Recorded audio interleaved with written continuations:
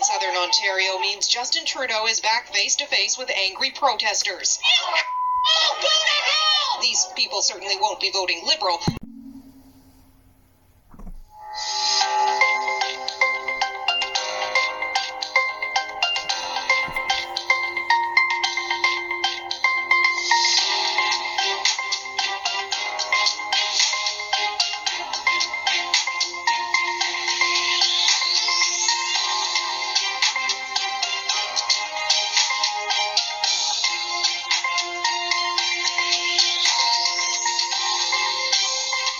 After 5 weeks of campaigning throughout a pandemic, a 36-day federal election campaign that cost $600 million, it's all finally come to an end.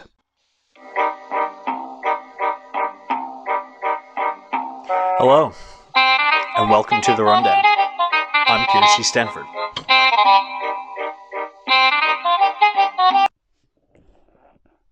This election was astonishingly ill-timed. The results reveal a clear repudiation from Canadians on Justin Trudeau's power grab for a majority. We hold our governments accountable for playing politics and triggering a snap election for purely partisan purposes in this country. Still, not one party accomplished anything that they had set out to achieve in this election. Not the one. And before we get into this election, let me ask if you're aware of how Canada's newly re-elected third-term Prime Minister has spent this country's first day of truth and reconciliation. Vacationing with his family in Tofino. That's right. Leaders of the First Nation in Kamloops, British Columbia had sent 2 invitations to Trudeau to join them at their ceremony, but instead he flew right over Kamloops and landed in Tofino, a couple hundred kilometers away, where he and his wife were seen dressed in black and walking hand in hand on the beach. Couldn't even be bothered to put on an orange shirt. After all, this isn't a holiday. It's a national day of reflection and remembrance for all those children who attended Canada's institutions of assimilation and genocide. This is our collective history, and by refusing to spend this day, not the night before, virtue signaling, giving a presser at a ceremony in Ottawa, 32 First Nation communities are still without access to clean, safe drinking water. He walks on a beach. Kids and adults who are vaccinated are wearing orange shirts and attending ceremonies throughout the nation. And the Prime Minister and his wife are wearing black on a vacation, secluded on a beach. Trudeau hasn't learned. And get this, originally, his public itinerary originally stated that he would be attending public meetings in Ottawa. When the media broke this story, the Prime Minister's office updated his itinerary to reflect his vacation instead. The arrogance of this Prime Minister is appalling. His actions speak louder than words, but then again, they always have. We'll be right back after this short message. If you or anyone you know needs support, reach out to the National Residential School Crisis Line at 1-866-925-4419. To reach the Kids Helpline, text CONNECT to 686-868. Fresh into the campaign, it looked unpromising that the Liberals' gamble in calling a snap election would deliver them with a majority. Still, disgruntled Canadians voiced their disgust in the election, and it was apparent early on, with Conservatives tightening in the polls, that Trudeau would have to fight hard to retain power. On voting night, when the ballots were counted, they held on to power despite coming up short in their bid to win a majority. I see Canadians standing together in your determination to end this pandemic, together for real climate action, for $10 a day childcare, for homes that are in reach for middle-class families,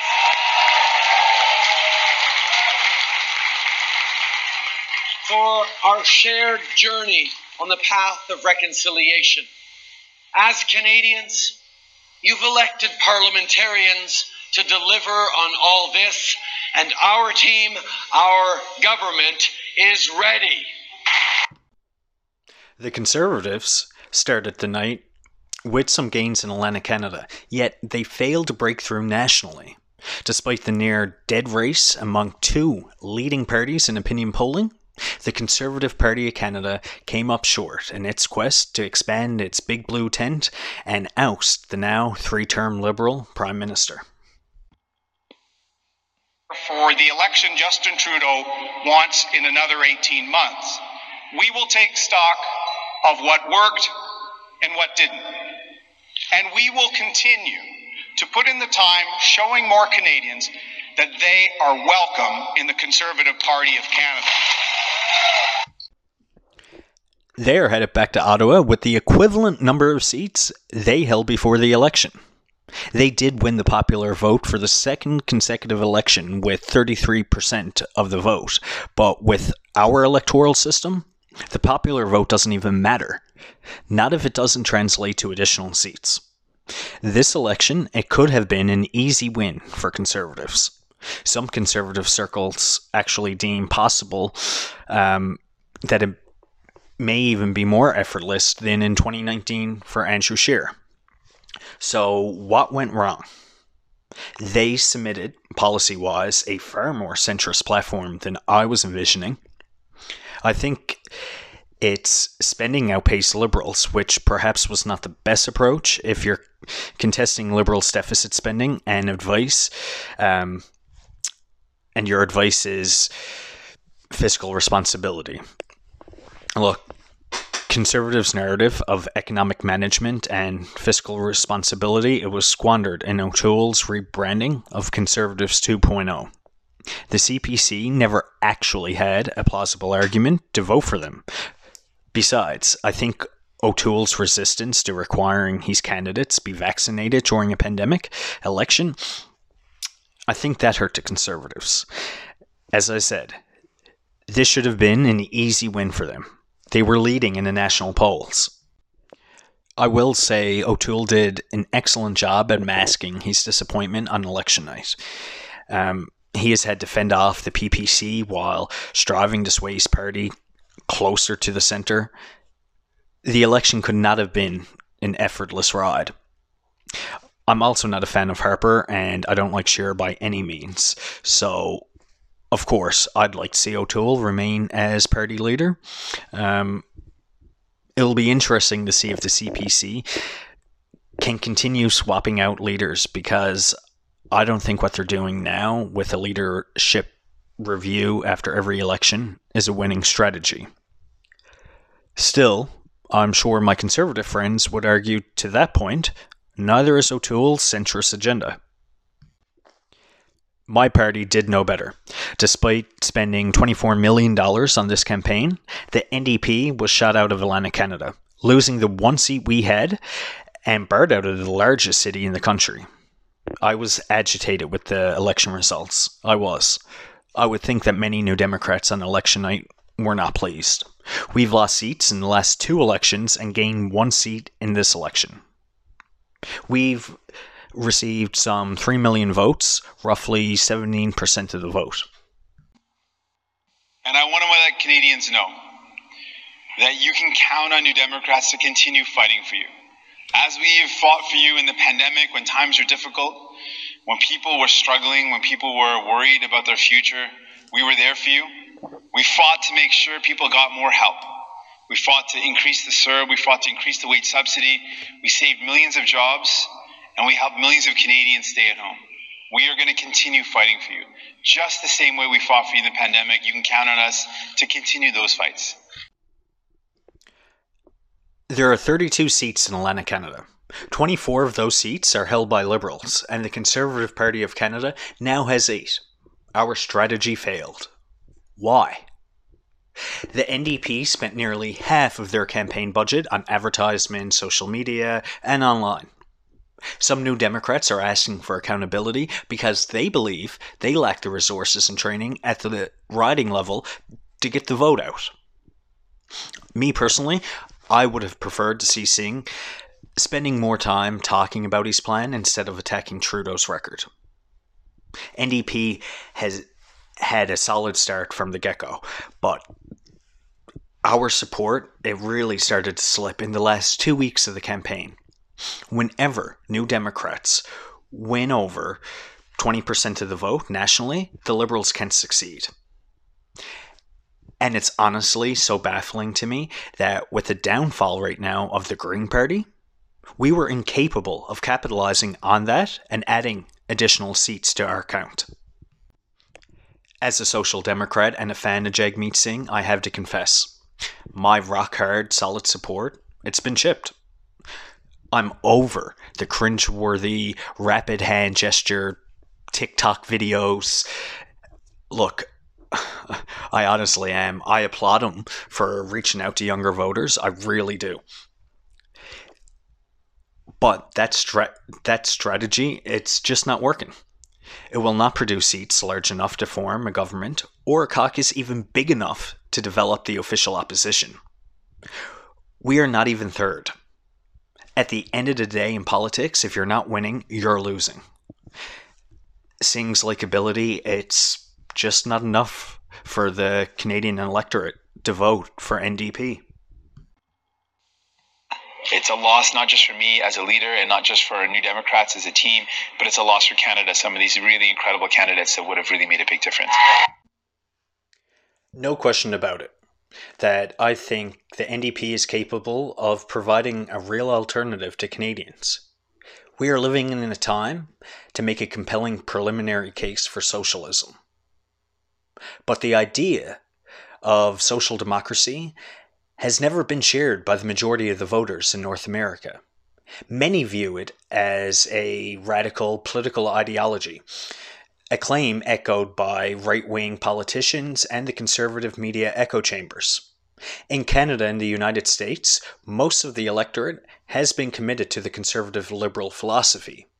And I'm willing to bet that a large majority of the people, what they know about socialism is only that they don't like it. They have a deep fear of any minor turn to the principles of social democracy, nervous that it would lead to instability and radical changes. Now, a major complaint about the NDP is we are too ambitious.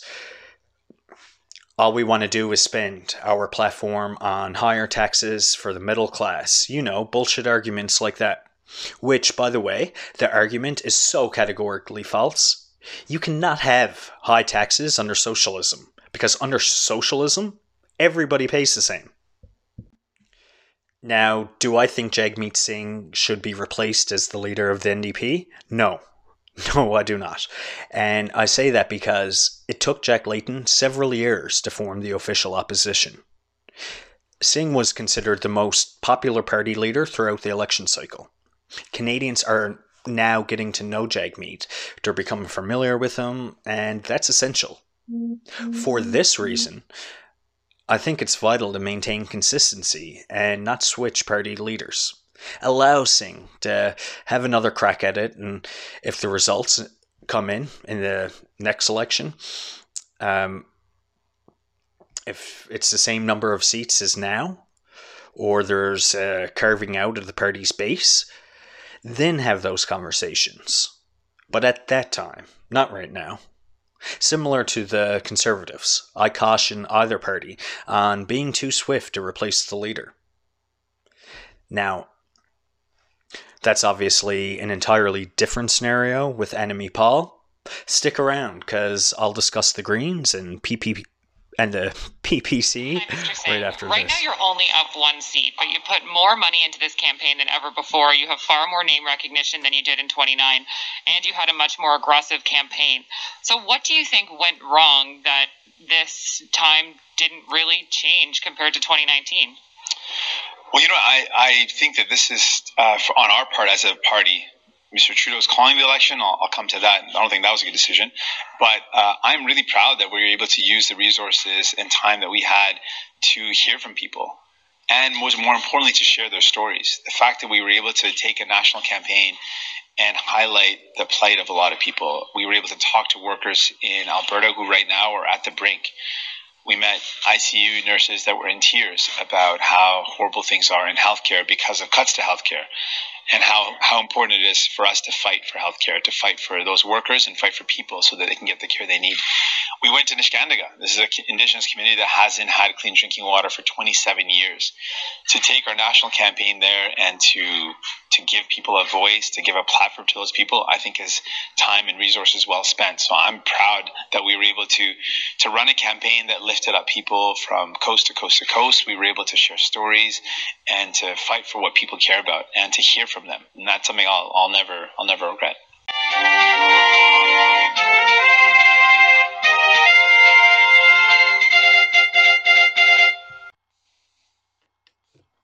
Clearly, I am, well, not clearly, but I will tell you that certainly I am disappointed. It is hard to lose. No one likes to lose. But I'm so proud of the effort, the creativity, the innovation that our team brought to this race.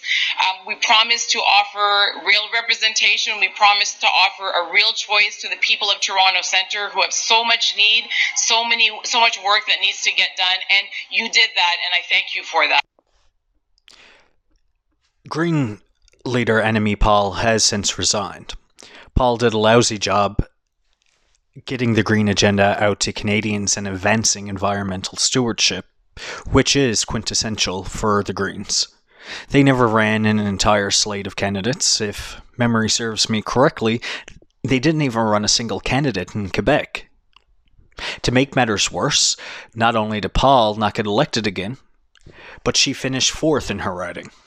At a time when environmentalism is so compelling and the Canadian Greens are so unpopular, I think it speaks volumes about the inner conflicts within their party. More people had voted for the PPC than the Greens, a difference of 445,181 votes. That's not a minor variance. The internal Green Party dynamics were not done behind closed doors. They aired their internal conflicts for all of Canada to see. To witness the Green Party in such disarray is unfortunate. MP Atwin crossed the floor to join the Liberals months ago over an internal conflict that allegedly took place over what was transpiring in Israel and in Gaza. That led to heated debates within the party and the Greens governing body trying to oust Paul as the leader and attempting to withhold something like $250,000 from her campaign. Paul's third time running in Toronto Centre was this election. The first time running, she placed fourth. The second time, she placed second, and now fourth again. Toronto Centre is a long-held Liberal riding, but Annamie remained committed to the people of that riding. Paul is the first Black and Jewish leader of a national political party in Canadian politics. Although the party blames Paul for their turmoil, let's remember, Annamie had also indicated multiple attacks she faced internally as party leader. There are two sides to every story, after all. I will say I enjoyed this moment from the leaders' debate. Just watch. I have said before, and I'll say again tonight, that I do not believe that Mr. Trudeau is a real feminist. A feminist doesn't continue to push strong women out of his party when they are just seeking to serve. And I will say their names tonight and thank them. Thank you, Jane Philpott. Thank you, Jody Wilson-Raybould. Thank you, Selena Cesar Chavez. And I'm here tonight thanks to the work that you have done. I believe that if there were more women on this platform tonight and in previous years, that we in fact would have better laws in our military. We would have childcare at this point. We would have many of the things that we need. I am the only woman other than Elizabeth May to be on this platform in the last 18 years. The Liberal Party has never had a woman lead it. I think it's time for the party to examine its priorities. Ms. Hall, you'll perhaps understand that I won't take lessons on caucus management from you. And I think what I will keep focused on is making sure that our first woman finance minister has moved. As for the People's Party of Canada, well, I wish I could chuckle at them right now. I yearn to call them out on everything, but the fact is, they did influence the election. Even if they didn't win a seat, they more than doubled their vote count from the 2019 election. 5% of the vote is something that cannot be ignored or lessened in any way. Their upsurge in popularity garnered thousands of votes in many races from coast to coast to coast. And it most certainly rippled the footing of the Liberals and many Conservatives. It will be interesting to see what comes from this party in the future.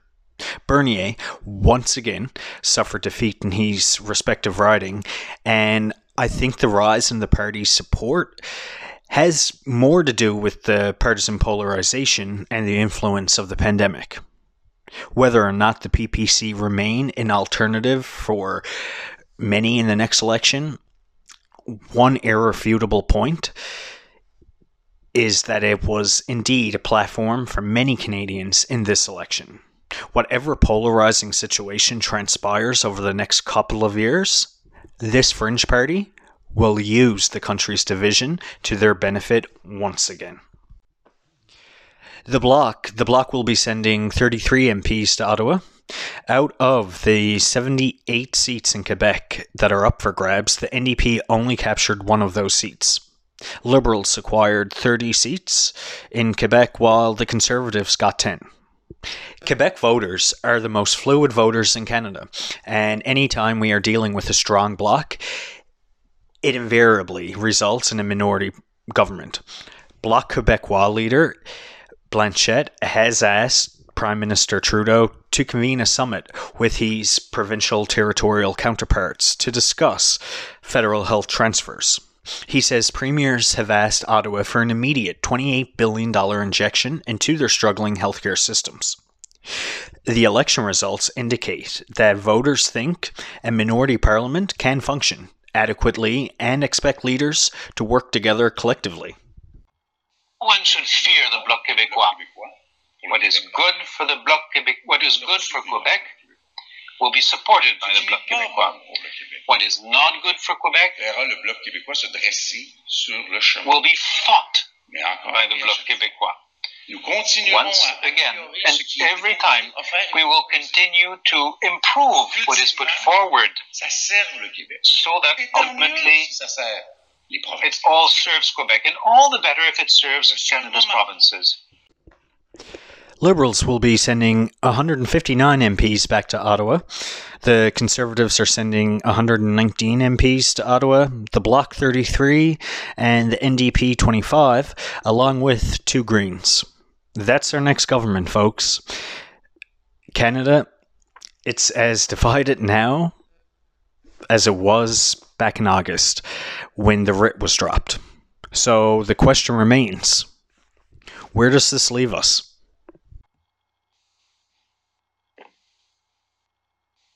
My intention is to continue to deliver to Canadians the ambitious mandate that they voted us in on. In mid-August, the current PBO projected that the deficit for this fiscal year to be $138.2 billion, down a little from $154.7 billion that the government unveiled in the spring budget. The Liberals will have to gain enough opposition support to get their agenda through Parliament. Once again, that will be the NDP.